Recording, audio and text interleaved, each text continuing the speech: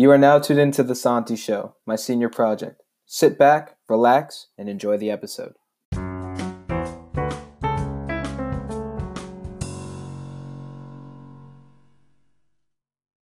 Hey guys, welcome back to another episode of The Santi Show. Today I am here with two very special guests. You guys can say hi. Hi. Hey, y'all. Hi. Hello. Hi. For those wondering, this is Dr. Kelena Reid and Dr. Chandra Harris. Thank you very much. Two of my Thank favorite you. teachers that I've had. Aww. So we're just going to jump straight into it. How are you guys doing today on this fine, very nice day? Great. I was doing yard work before this, and then I lay down for a little bit of a nap, and I'm going to go continue to do yard work after this. You be doing yard work. Every time I talk to you, you're doing yard work. Wow. Because this is going to be where I vacation this summer. I hear you. I don't have a yard, but I did repot some plants on my porch. I'm more of an urban gardener, so I have like a lot of indoor plants and porch plants. I repotted a plant. I've been sitting outside on this beautiful day and reading my book. That's so awesome. Doing good. I went on a walk before this, which was very nice, just to experience the fresh air and everything. Again, I still don't believe it's 80 degrees outside. It gets hot when you're out under the sun planting stuff. It gets hot. Oh yeah, I believe it. Warm. So again, how are you guys doing during this period of quarantine right now? Chandra, you did mention that we are probably going to vacation here. So yeah, I truth be told, and I told my advisees this, I said, everyone is handling this differently. And everyone has a different situation. So some people are actually thriving where some people are not. So, and the reason I told them that is to, to be aware that when you're, talking about how great everything is for you, understand that other people are not having that situation. But personally for me, it's actually been good for several reasons. I'm getting more sleep. And I know that's a thing that people say. It's true. I don't like teaching online. That I'm not a fan of that. But I do like the fact that if something happens in the middle of my day, or just being able to come home, go downstairs and, just chat with my wife or whatever. Like, I like that. So being in my home environment has been healthy for me. And also just being able to come out in my backyard when I need a moment, and it's a beautiful day like this in between my classes, has actually been great. I've noticed that I spend less money. So my balances have been going down, because it's not like you're going to go and, we're just going to go shopping and drop whatever money on something just because it's fun. Nope. So there's been more control over that. And my wife and I get along amazingly. So our relationship, I think, is probably even better because the way we're going through this. So I can't say that it's been bad either psychologically or economically. Like, we still have our jobs, which is good. So personally for me, I'm actually thriving in this time. And if you read anything about Generation Xers, which is my generation, we were actually made for this. The latchkey kids who had to go play outside and then come home when the lights, the street lights came on. We had to make our own fun and entertain ourselves. We weren't over programmed or over scheduled for activities. We just had to make things happen. And in this time, articles have said we're thriving. I'm like, yeah, we are. No, I think that's really interesting. I'm doing fine. I will say it's day to day, but just kind of going off of what Chandra said, one thing that I have observed is, and this may be particularly true for people of color, I'm not sure, but I have noticed that for certain individuals, people of color in particular, who are stable, you know what I mean? So not people, people who have jobs and who are quarantined, staying at home, they are finding actually a lot of relief from this time. It's almost like, we're out there hustling and, code switching and putting on the mask and all of that. And this in a way is like kind of a release from all of that.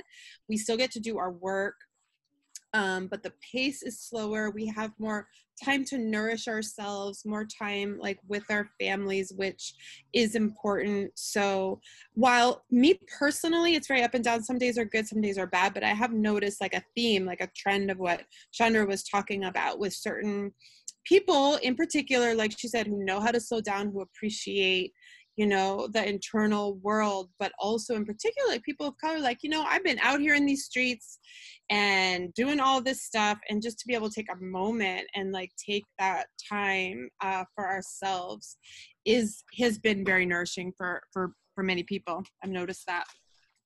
That's great. That's awesome. I think for me personally, I don't associate my house with school.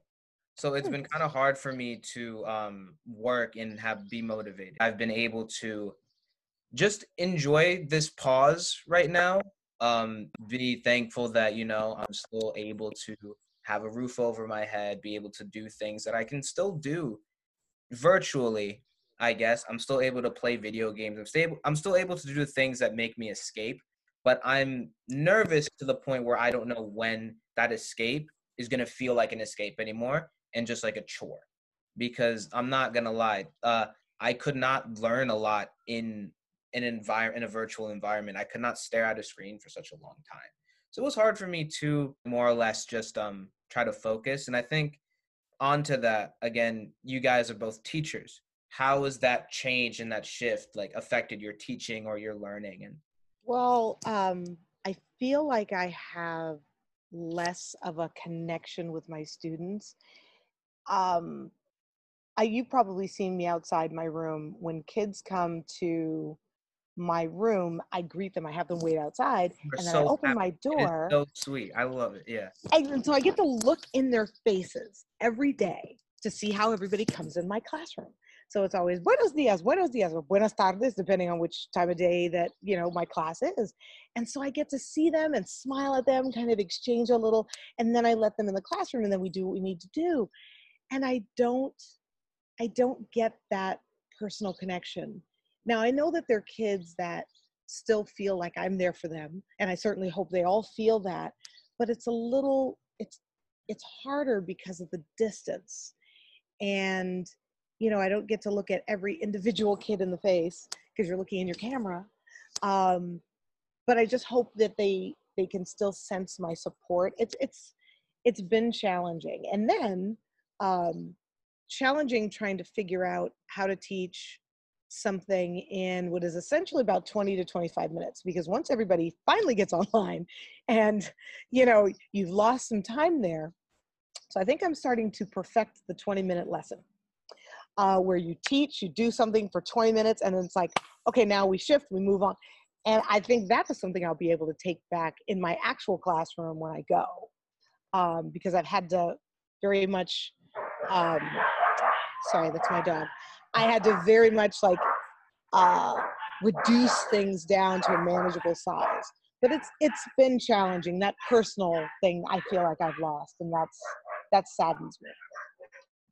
Yeah, that's very true. I mean, Chandra is a master teacher, so you know, her technique, her skill in the classroom is unmatched. I'm more of a spontaneous, you know, I don't always, you know, I don't stand at the door and greet people like that, but one thing is true is that I definitely pick up on body language. A lot of my teaching is very responsive and very fluid, and I do tune in and adjust my teaching to the body language of my students and to what I perceive from them. So that is very, very challenging, and it's very sad and disconnected in a way. You know, I hate the disconnected feeling of distance learning, where I can't see students' faces. And I understand why some students don't want to have their faces shown, but it makes it hard for me to feel like I can pick up on what they're getting. Like, for example, I'll teach something, and if I'm in a classroom, I will have a sense if the students have kind of gotten it by their body language. Santi, I remember your body language in particular because you always had a big smile. You know, you have good energy. You would sit in the front of the classroom, and I could tell by look in your eye or by a certain tone whether you were getting it or not, because you're very expressive. So some students are, you know, just always very quiet, and then I have to really kind of ask them questions. In distance learning, almost all of that is gone. And so I literally have to say to my students on the screen, tell me right now if you understand this, because I have no idea if you do. So that part is really hard. But I will say in other respects, though, I'm getting things done that I wouldn't normally get done. And I think I pay more attention to the written work and try to give more, I have more time to pay attention to their written work and to give feedback on that. So I'm trying to make up for what I can't do in other ways. Also being department chair, I have a lot more time to think about my department and to support the teachers there, and things like that, where just that busyness and craziness of the school day, maybe some of those things I don't have as much time for. So I'm trying to focus on the positives about it, but it is a huge adjustment. I always said before, like, it's basically like we started teaching at a new job in a new school in the middle of the school year without having a summer break, is what it kind of felt like. And it was mad stressful for sure. I think another thing that's important is, for me, again, there's no emotional connection, especially being a senior year. It's the last year, you make it count. My last class was the weirdest class ever because my teacher was just like, hey, seniors last day, I'll give you guys a free. Ends the Zoom call. That's the end of high school for me. That for me feels so weird. I didn't really like that much. I mean, I was happy and I was like, yay, I'm done with high school. But there's a lot of things that I would miss from high school, like ASNE and SDLC. And how do you think conferences like that will be affected after this period of time? Well, Kelena is the one that told me that, or Dr. Reid. Oh, we had That's okay. You and I are on those terms. You're the one that told me that that they're planning to do a virtual, and I was like, oh, I was hoping that decision hadn't been made, and so we're not really sure. Well, I didn't know. I've been suspecting for a while that would probably happen. Yeah, because ASNE was virtual this year. Which, yes, I mean, it wasn't the same. I think that's the best. And what I liked about ASNE so much was I was able to see people like me, and I had so much knowledge that I gained that I wanted to use it to other people. But I mean, it's not again, this is something that was uncontrollable and that we didn't even see coming. So I can understand I think people can understand my frustration and just like all of that. And I think being able to use those perspectives and have those perspectives was so important. It was something that really impacted my high school career. So thank you for picking me to go to SDLC, because it was such a great experience that I had. What do you guys get out of like SDLC? Because I know the adults have a different version of the conference. So how is that like? It's a lot of fun. I mean, it is like you connect with people. Well, you know, for me, there's certain women, like I have a little, you know, it's a small, but it's a very close cohort of like Black women PhDs who are in jobs all over the country. And that's like a group, like, I mean, I'm lucky to have so many. I am very fortunate to be in a school where we do have a good number of Black women, actually. All of us highly skilled and highly educated. So I'm not as craving it, but it's always so good to go there and just to be in a room full of people of color who are, you know, intelligent and creative and talented and energy, you know. So on that level, it's very similar to what you experience, that like affinity space and that energy and that dynamic. And then also there are specific women that I just look forward to seeing every year, like family.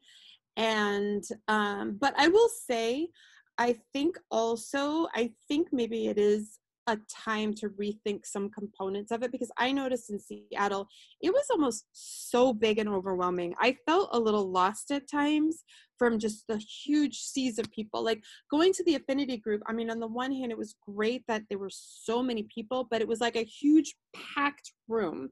And it also, I feel like it was harder to develop those intimacies and those like kind of pockets of closeness.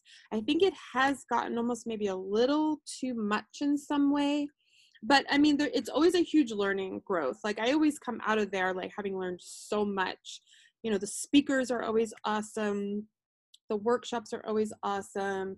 I mean, I do learn a tremendous amount, but it does take a lot of energy, and it is actually work because you have to really push yourself to engage fully, you know, not to check out, to really like be present, like go to those tough workshops, to make connections, to be with people, to go to the speakers. So, you know, I always come back exhausted, but very full. I agree with all of that. And something you mentioned, that family element. There's a group of people that I attended, the Diversity Leadership Institute. It's a week long program. This was in 2013, I think. And you become in that week like a family. So every time I see them at POCC, it's like old home week. It's like, hey, and that's the time of year that I see them. I mean, I will drop them a happy Thanksgiving. I hope I'll see you at POCC. And they're like, hey, yeah, I'm going this year. I'm looking forward to seeing you too. You know, hit me up when you get there and we'll have lunch.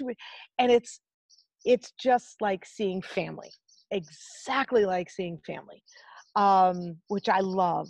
And in fact, the year that I did the DLI, one of the women that I had this really intense conversation about, her niece, and I just gave her some advice and all that. She passed away at that, right after that POCC, and I was like, oh no. And it's just like you create such a bond with people when you are right there to do that work. There's all of everything else just kind of moves away. And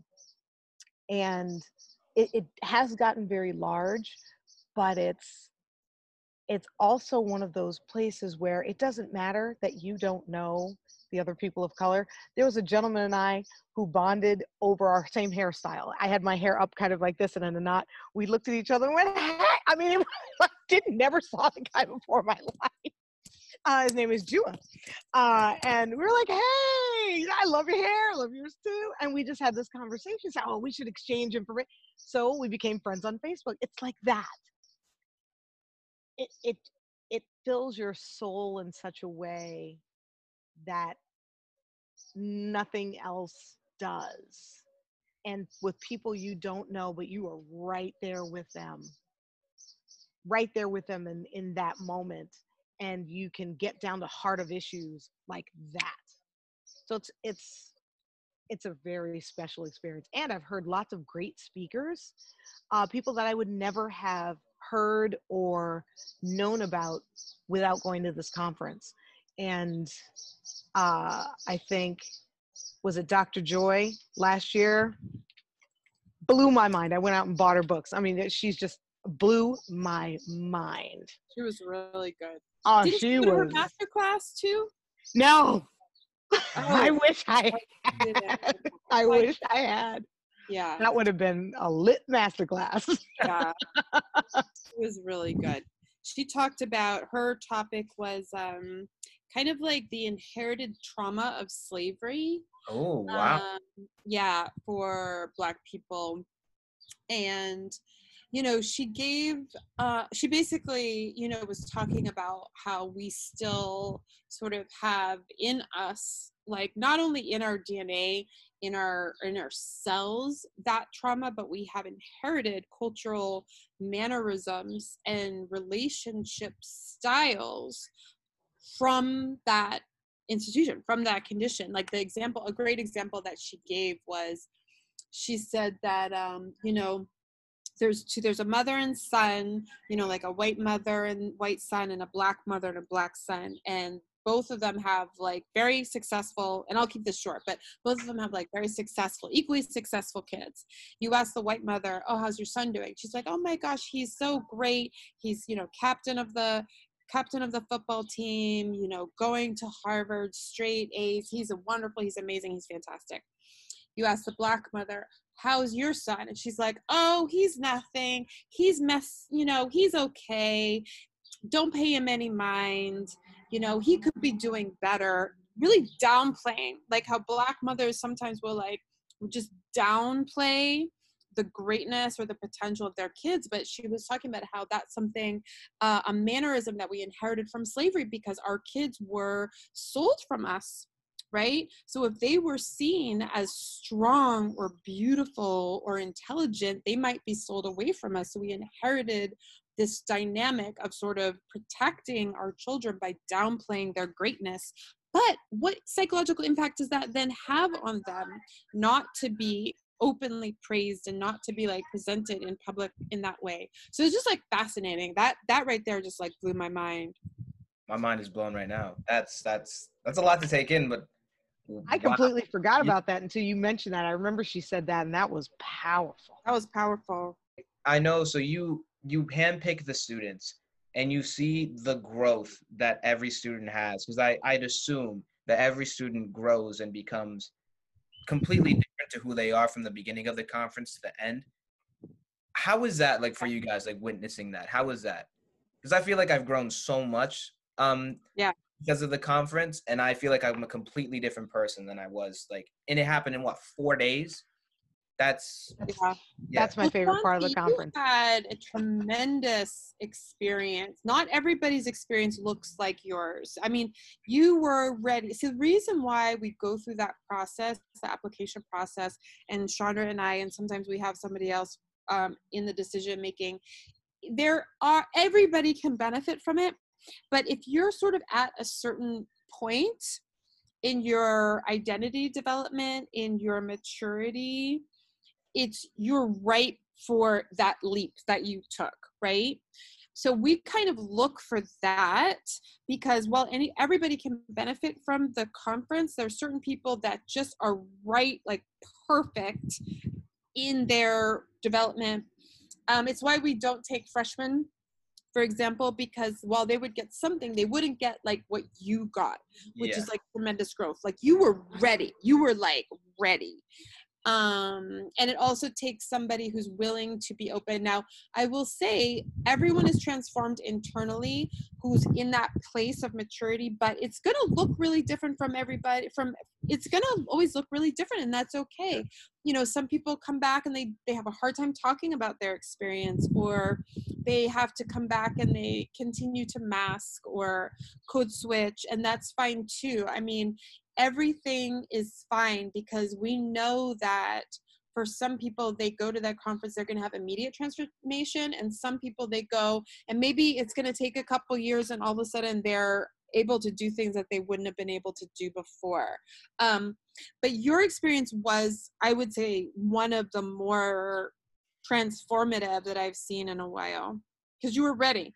I absolutely agree with that. One of my favorite things more recently has become when we go to the conference, the first night, kids come back from that Thursday and they're like, oh yeah, it was okay. And I'm like, okay, all right, you wait, you just wait.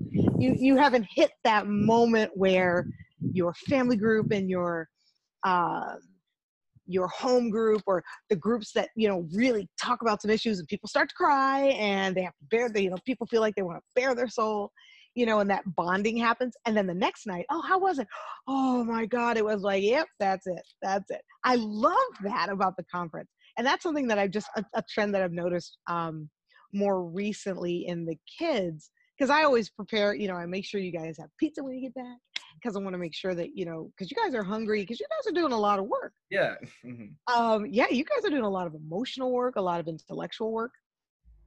But that is one of my favorite things, is to see that arc, and also to talk to you guys on that dinner that we have the last night or whenever, like when we're coming back. from the conference, like either at the airport or whatever, or sitting at the airport just talking about, so your overall experience and what have you learned and things like that. Those are my favorite moments about the SDLC, is just to see how you guys bond as the 6 of you who go, and then also your arc of growth. It's wonderful to just be a part of that, and to know that like at that moment is certainly not about me, but just the fact that, you know, we've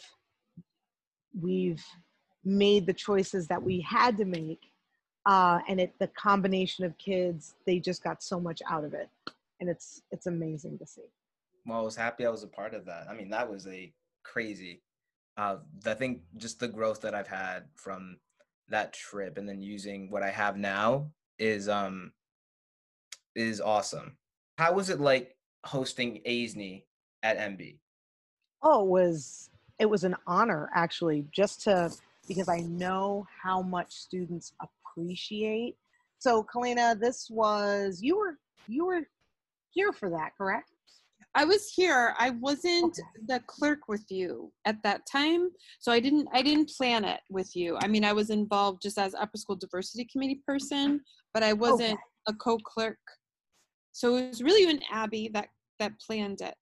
Okay, but you got to experience. But I was there. Yeah. Okay, awesome. It was a little daunting, just because, I mean, you see when you go to the conference, the adults who stand up and they welcome, and I was like, oh boy, who's gonna do that? And I was like, oh, I guess I am. Hello.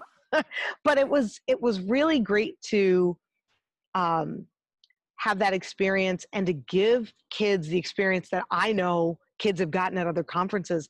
I'm like, this is really important. We have to make sure we pull this off. And it was the 25th anniversary. So we just wanted to make sure that it wasn't shabby.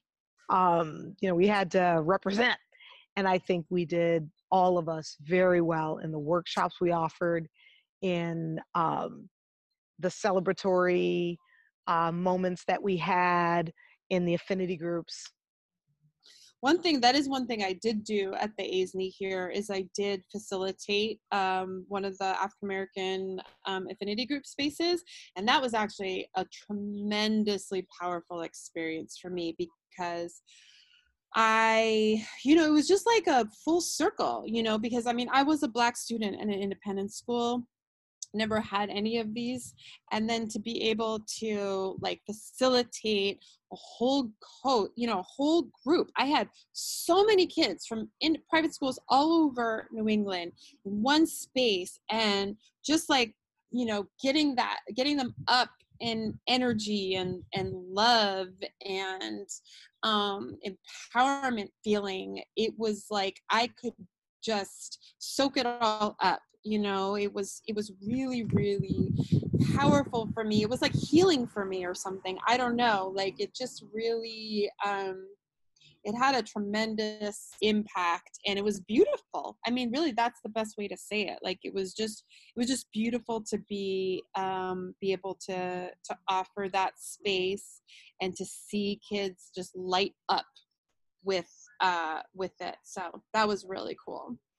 Fun fact, that was actually my first ASNI in high school. I couldn't go my freshman year because I had a band trip already scheduled, and I like cried in front of Chandra because I was like, I want to go, but I can't. And it was, I was devastated, but I was happy that I was able to experience that ASNI and how wonderful it was. And then the next one, and then go to SDLC in 2018, which was, again, an experience that's molded my high school career. And I think I just want to end this off with, do you guys have a message to the class of 2020? Wow. Yeah. I know it's very typical to say, don't let this experience define you, but really don't. Like, take whatever inner resources that you have, rally them, and know that this will make you a stronger person. We are all missing out on things. I know that does not make anything that seniors are missing out any less. People are missing their weddings. People have not been able to go to friends' funerals. So I mean, it's very wide ranging, the effects. but just know that you will become just, I'm telling you, convince yourself because it is true. You will be stronger because of this. That was beautiful. I mean, I think I will say, let everyone should just take as much time as they need to let this experience and this sort of like trauma in a way sink in and heal. I mean, I think everybody's going to sort of wake up sometime at the end of July and just have a long cry, and I think my message would be just let yourself take time to process everything because of what you just said, Santi, with like, that unsatisfactory last class you had of just leaving the meeting, just leaving that Zoom meeting. But I will tell you, teachers, we don't know how to handle it either. Because I had last classes with seniors and I didn't know what the heck to do. I was freaked out. I didn't know how to end it in that way. So I think all of us are just kind of trying to hold on and just like get through this and not break down. And I would just say, let yourself over the summer just process and have that long cry for everything that you missed, everything that you lost, everything that was unsatisfying. And then we will come out of this on the other side with a lot of growth and a lot of learning about the importance of the small things that we maybe previously took for granted. That's perfect. Well, thank you guys so much, and thank you guys for listening, and we'll see you guys for another episode of the Santi Show. Thank you guys. Bye-bye.